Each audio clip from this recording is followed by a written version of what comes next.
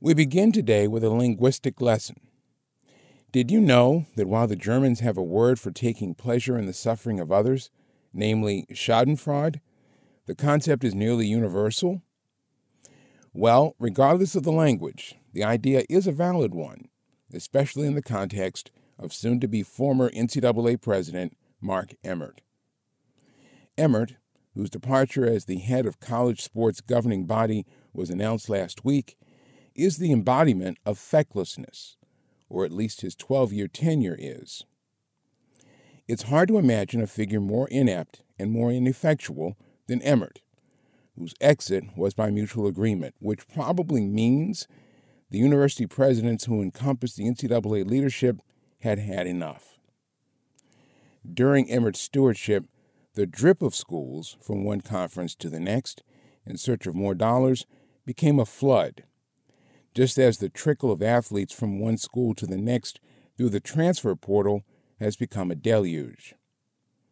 Under Emmert, the NCAA has looked horribly dated and anachronistic, especially in terms of providing equal opportunities to women, as was exposed in last year's basketball tournament when men were given far better amenities. And finally, Emmert has proven to be ineffective at positioning the NCAA on the right side of name, image, and likeness for students, failing to recognize that providing some sort of compensation is the way for an organization stuck in the 20th century to find a 21st century solution to a growing problem. The job of sports leader calls for visionary thinking, something Emmert has proven incapable of, especially compared to some of his contemporaries and predecessors.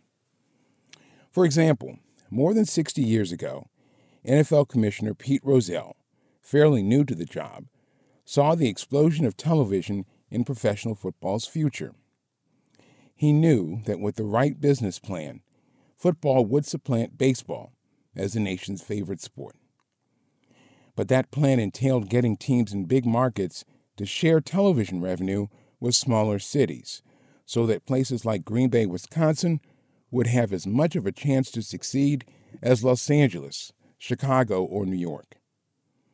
Lo and behold, Rozelle convinced the league's owners to put their television money into a pot and divvy it up equally. That money grew, and so did football. Likewise, NBA Commissioner David Stern got the bright idea more than 40 years ago to get the league's owners and players to agree to a franchise-based cap on salaries to ensure that teams would have an equal shot at talent and thus to win. This came too late to keep teams in places like St. Louis and Baltimore, but the NBA operates as successfully in Portland and Milwaukee as it does in Boston and Philadelphia. Emmert admittedly has a larger and more unwieldy constituency than the professional leagues, but that only calls for more nimble thinking, which Emmert just wasn't capable of. The NCAA doesn't need its next president to be a great linguist, or even particularly articulate. But it does require the next leader to speak the language of competence, something Mark Emmert never did. And that's how I see it for this week.